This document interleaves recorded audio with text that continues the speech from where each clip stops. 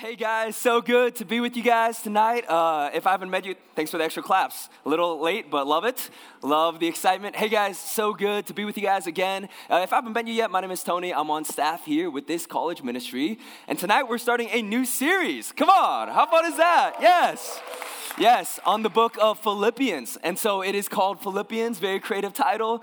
So excited for the next 6 weeks that we'll spend together journeying through the book of Philippians. We are stinking pumped to begin our time in this series. Okay, normally, you guys know how I start. Bun said I was a bit predictable. That hurt my feelings, I'll be honest. He's like, you start with jokes and then it gets serious. I'm like, okay, stop making fun of me. Bunt, that's crazy. Isn't that crazy? Come on, who makes fun of, okay. I disciple him. Okay. So normally I start with jokes, funny things, whatever. Tonight, I actually want to begin in a little bit more of a serious way. And that's because as I was studying this text, I was just actually searching my soul. And I realized I was actually pretty sad this week. And this week, I just struggling with some mental stuff. And this text is about this idea that Christians have a radical joy. And I was prepping this text being like, man, I don't feel that right now. I don't believe that right now.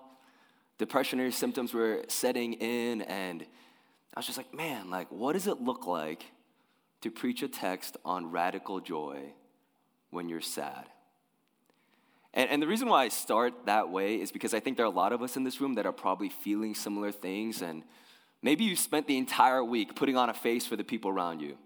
For your teammates, for your classmates, for the people in your life, your best friends. You're like, oh, I'm good. There are people like, how you doing? And you're like, oh, I'm good, don't worry about it. But internally, you're beginning to crumble. And I just wanted to actually open up the door that maybe all of us could be a little bit more honest with where we're at tonight. And if you've been struggling with some sadness or mental health, I actually just wanted to open this way so that you could encounter Jesus. And he could show you that even when you're suffering, his love for you is just as real. And in fact, I think a lot of us can feel the intimacy of Christ in a unique way in our vulnerability. So I'm going to begin our time together with prayer before we enter into our message together and pray that God would do amazing things in this place. So, if you'd bow your heads with me, that'd be great.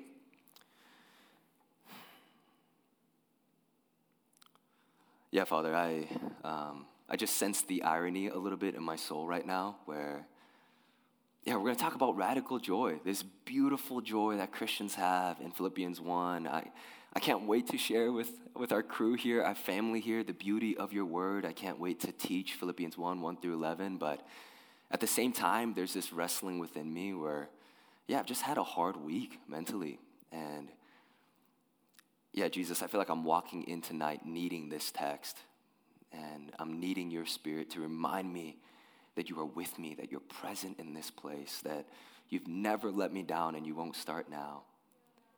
And so, Father, I feel weak. Honestly, I don't feel strong, but I trust that in my weakness, your power would be made perfect. And pray for people in this room. If they're feeling tired, if they're feeling sad, if they're struggling with mental illness, that tonight, Father, would you actually begin the healing process for a lot of people in this room?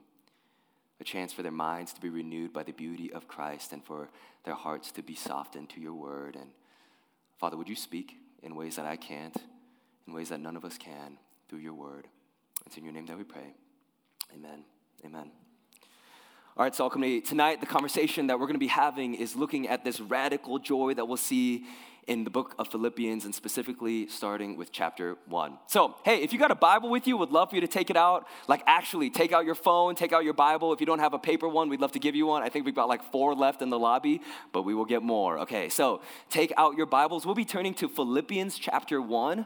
You can put your little thing in there, the tassel thing, because we're going to be in there for 5 more weeks. So Philippians chapter 1, it's about 80% of the way through your Bible. We're going to be beginning with verses 1, and we're going to be looking through verse 11. And I've got 3 parts to my sermon tonight. And part 1 is this: the path to radical joy is paved with friendship. So if you're a note taker, you can write some notes. Also, I highly recommend scripture journals. I don't know or scripture Bibles. Wait, that's all Bibles. Journaling Bibles? Okay, thank you so much. I was like, that didn't make sense, but I didn't know why it didn't make sense. You know what I mean? So get a journaling Bible. You get some things on the side, and you can write down notes as you read the Bible. It's fantastic. I've got one. It's so good. But we're going to start in verse 3 and look through verse 3 through 5. I thank my God in all my remembrance of you, always in every prayer of mine for you, all making my prayer with joy, because of your partnership in the gospel from the first day until now. All right, guys, so I want to give you guys two sets of context, okay? One set of context will be on the book of Philippians. I'm going to kind of break down what's happening, understand, like, when the Bible was written, who's it's written to, who it's written by. But before we do that, I actually want to give you guys some context on some of the values we have here at Salt Company. And so one of the things that we're about to do for the next 6 weeks is embark on a journey to look through the 4 different chapters of Philippians and see what God has to say to us in his word. And here's why we're going to do that, okay? We stinking love the Bible, okay? Borderline obsessive, I don't know how anyone could live without it. It's that good. It's so beautiful. And so what we're going to do as a reflection of our love for the Bible is we're going to teach verse by verse through this entire book of the Bible. Now, this is a nerdy word. I'm just going to say it. Don't cringe, okay? This is called expository preaching. It's where you take a text of the Word of God and you expose the beauty of it to the people of God. And our hopes is actually that as we look through this chapter today, but through the entire book of Philippians, that all of us would leave with a renewed sense of understanding of God's Word. And here's why we do that. It's because we want you to love the Bible. We want you to open up the Word of God, to start your day, to end your day, whatever, you're a night owl, I don't care. But to open up your Word of God day by day and expose the beauty of God's Word in his text. And my hope is actually that while we teach through the book of Philippians for the rest of the semester, that you too, in your time with God, would open up the book of Philippians.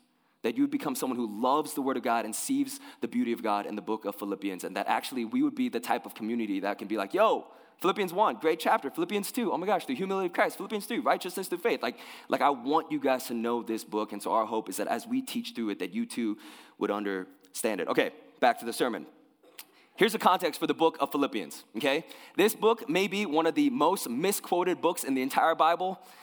I can do all things, you know what I mean? Like you get it. You're like, oh no, that's a tough start. Like they've never read the book of Philippians, but they know that verse. Okay, it might be one of the most misquoted books in the entire Bible, but it is a book known for Paul's unabashed desire for us to understand the joy of the Christian life. Now, that's pretty cool, but I think when it really, really helps you is when you understand the context by which Paul was writing this letter. So, Philippi was a city much like St. Paul. That's why it's called Philippians. Ephesians, 1 Thessalonians, they were two churches in a specific city, and Paul was writing this letter from a prison cell. Now, prison today sucks.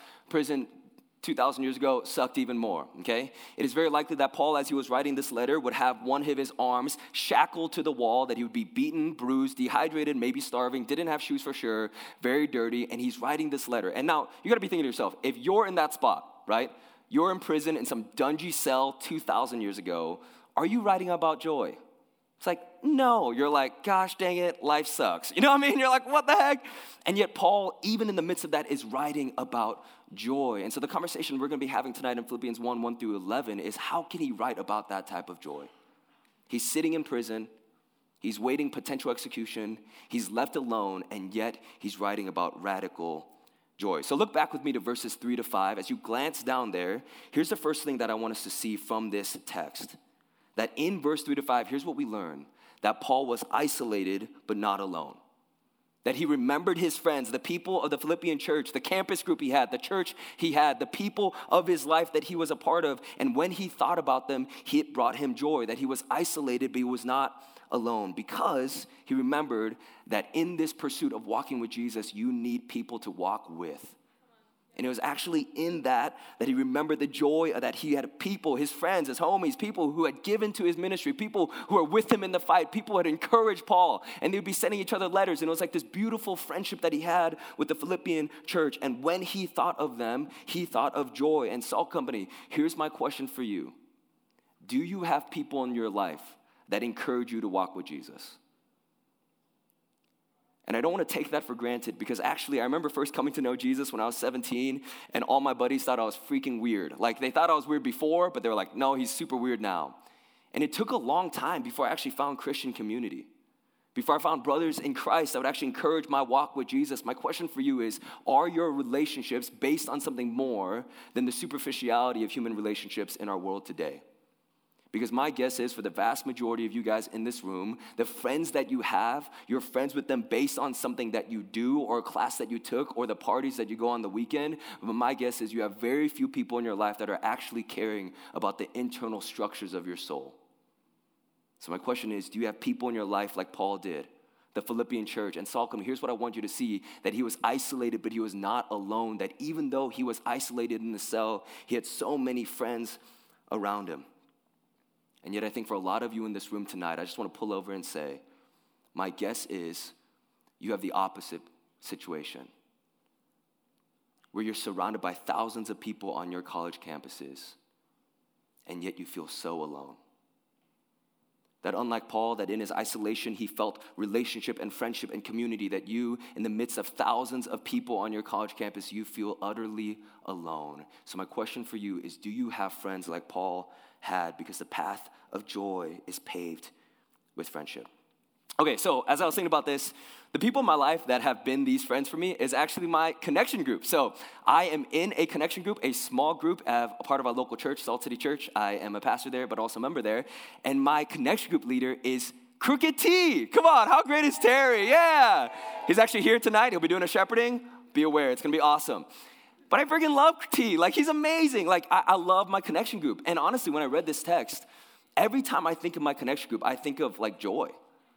Like, when I'm sad, when I'm distraught, when I'm struggling with depression, my connection group has actually been such a comfort and joy to me. And especially Terry. Like, I don't know about you guys, but I just didn't grow up with a very supportive father. And so Terry, for me, has been in many ways a spiritual father in my life and a friend that encourages me to walk with Jesus. And Salt Company, the reason why I bring this up to you is because I actually think there's a future for some of you in this room where you'll come to Salt Company on Thursday nights, and this will be your only touch point with Christian community. You'll come from 8 to 9:15, 1 hour and 15 minutes of your week, and you will spend the rest of the week's hours of your week separated from Christian community. And I can't help but wonder, could that be some of the cause of your sorrow? Could that be some of the cause of your depression? Could that be some of the cause of the brokenness within your soul because you don't have others to walk this life with? And listen, whether or not you know Jesus, you do know this, that a lonely life is a joyless life. So the opportunity you have tonight is to commit to Christian community. So here's my application for this section of my sermon tonight. Join a campus group. Like, come on. Like, some of you guys have been coming to Salt for like 5 weeks and you have not joined a campus group. I'm telling you, this is great. But campus groups are where the real meat of our ministry happens. Like, that's the real beauty of ministering to each other. Like, we want you to be a part of a campus group. And secondly, if you're a freshman, come to Freshman Friday. The vast majority of friends you've made so far, my guess is in college, are friends with you for superficial reasons. Invest in relationship for spiritual reasons. Okay, moving on. Part two, if you're a note taker. The path to radical joy is rooted in security. Look with me to verse 6. And I am sure of this, that he who began a good work for you will bring it to completion on the day of Jesus Christ. Okay, so this is maybe one of the most quoted verses in the Bible. It is an incredibly popular verse, but as we get into it, have you ever noticed there's like moments or days or weeks or months in your life where you feel happy and then it begins to fade? Like, it actually begins to fade into the background and you begin to wonder if any of that was actually real. Like, you start to feel happy, and maybe for some of you, you're thinking through, like, okay, things in your life that make you happy, and you're actually thinking through your body image. Like one moment, you're in your dorm, and you look in the mirror, and you're, like, finally content with how you look, and then you go to the gym, and suddenly you feel insecure again. Or maybe for some of you guys find happiness out of academics. Like, man, dude, I've been discipling Hope for, like, a couple years. He's been having, like, this, like, hardcore battle with calc for, like, 2 years now, you know?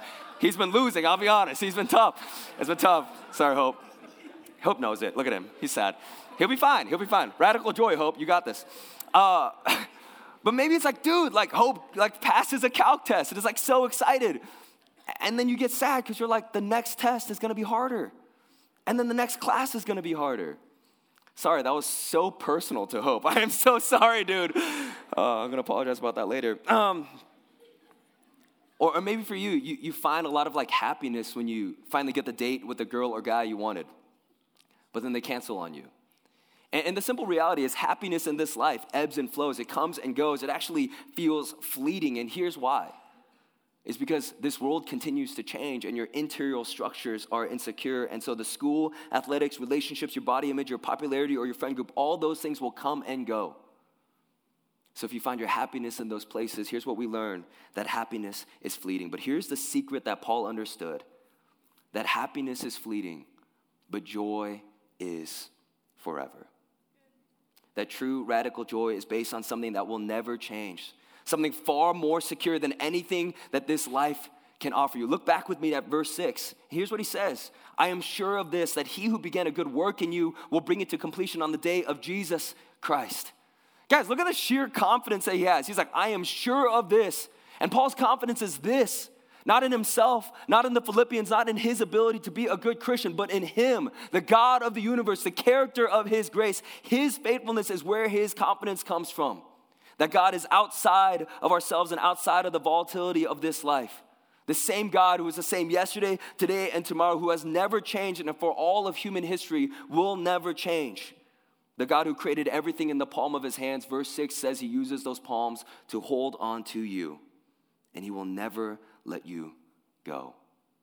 So ultimately, here's the good news that I have for you tonight, that if you leave with just one thing, here's what I want you to know, that he doesn't change when the world does. That when your boyfriend breaks up with you, he will never change. When your mental health starts to decline, he will never change. When you fail that class or get benched in that sport, he will never change. Salt Company, your life and the world around you will continue to change, but God never will. Verse 6 teaches us a theological concept called the perseverance of the saints. Really dropping some nerdy stuff on you guys tonight. And here's what that means. That when God chooses you, saves you, redeems you, and puts his spirit in you, he will never give up on you, even when you walk away. Even when you doubt him, even when you leave him behind, he will never leave you. Okay, so who remembers the vid, okay? COVID, have you guys heard of it? It's been a while. Okay, I was thinking back to the COVID times. I know, 2 years feels like 30, you know? No one in this room is 30 except Terry Langland. So anyways, that's an age joke, don't use on. Okay, so I was thinking back to the COVID time, and oh my gosh, can you remember how crazy it was? Like, everything's shutting down. Crazy stuff. But I actually remember thinking back to that time of my life, and that was just 2 years ago, but I remember the first couple weeks of that time entering into a pretty serious depression. And it wasn't just like a week thing, it wasn't just a month thing, it was one of those seasons of my life where I was like, oh, this is going to be really long and really hard. And I remember this moment where I was walking around this lake, Bidemakaska, also known as Lake Calhoun, and I was walking with Rachel's husband, Colin, actually, who's a good friend of mine. And I had sunken so deep into a depression and like a sense of despair and hopelessness that I remember saying to him a sentence I never thought I would say after I became a Christian. And I was like, Colin, I don't know if I'm a Christian. I was like, I don't know if I have it in me to believe. It had been weeks since I spent time with Jesus, and functionally it felt like I was living without joy and living without hope. So ultimately, that was 2 years ago, and God has been really faithful to me since then. But it was actually in that season of my life that this verse wasn't just words on a page. That this idea that the one holding on to me was faithful to me, even when I failed, became real to me. And here's what I learned.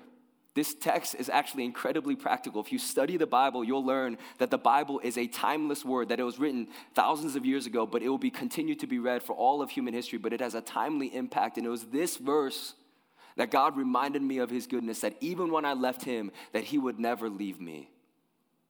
And I think there's some of you in this room tonight that I just want to speak to you. I've just been praying about you. And maybe you're here, and you remember a past season when you encountered Jesus and you've been straying for a really long time. And it's taken all the courage that you had to just show up here tonight. Here's what Philippians 1:6 says about your life. That even if you've walked away from Jesus, he will never walk away from you. And if you know him, if he has encountered your soul, then the door is wide open for you to come back. So I'll come to you. Here's my encouragement for you tonight. The reason why radical joy is rooted in security, the reason why that's such good news, is if God will never fail you on the single most important thing about your life, your relationship with him, then he will never fail you in every other arena. You can have joy in the midst of suffering because he will never change on you, and he'll always come through for you. Okay, so finally, our last part tonight, what happens when we experience radical joy? We love others. So look with me to part 3. You can take this as a note. The product of radical joy is love. Look with me to verses 8 through 11. For God is my witness, how I yearn for you all with the affection of Christ Jesus. And that is my prayer, that your love may abound more and more with knowledge and discernment, so that you may approve what is excellent, and so be pure and blameless for the day of Christ, filled with the fruit of righteousness that comes through Jesus Christ, to the glory and praise of God. Okay, guys, think with me here. Paul is literally in prison, chained with a stinking wall, awaiting potential execution. And then he says crap like this. He's like, I love you guys, a lot of affection for you, I yearn for you. It's like, that's crazy. Like, think about your worst day. This is what Paul is living in, and he has the wherewithal or the potential or the enablement to actually love others even in the midst of his pain. This is crazy. The fact that even in his suffering, he was able to love the people of the Philippian church and call them to love. So here's what I want you to see in this text. That his joy was not rooted in his circumstances, but in his eternal security. And so he was able to have joy in the midst of suffering and overflow with love to the people around him. And here's what's true about your life. You can only love others when you know that you're loved by God. See, I want you to see this in verses 3 to 5 and verse 6. That Paul knew in verse 6 that God would never let go of him. And so he knew that God loved him so much. But he also knew that he was loved not just by the Father in heaven, but by the family of God on earth. He had love from his community and from his Father. And because of that, the overflow of the joy that he received when he knew that he was loved by both his Father and his friends, was to love others.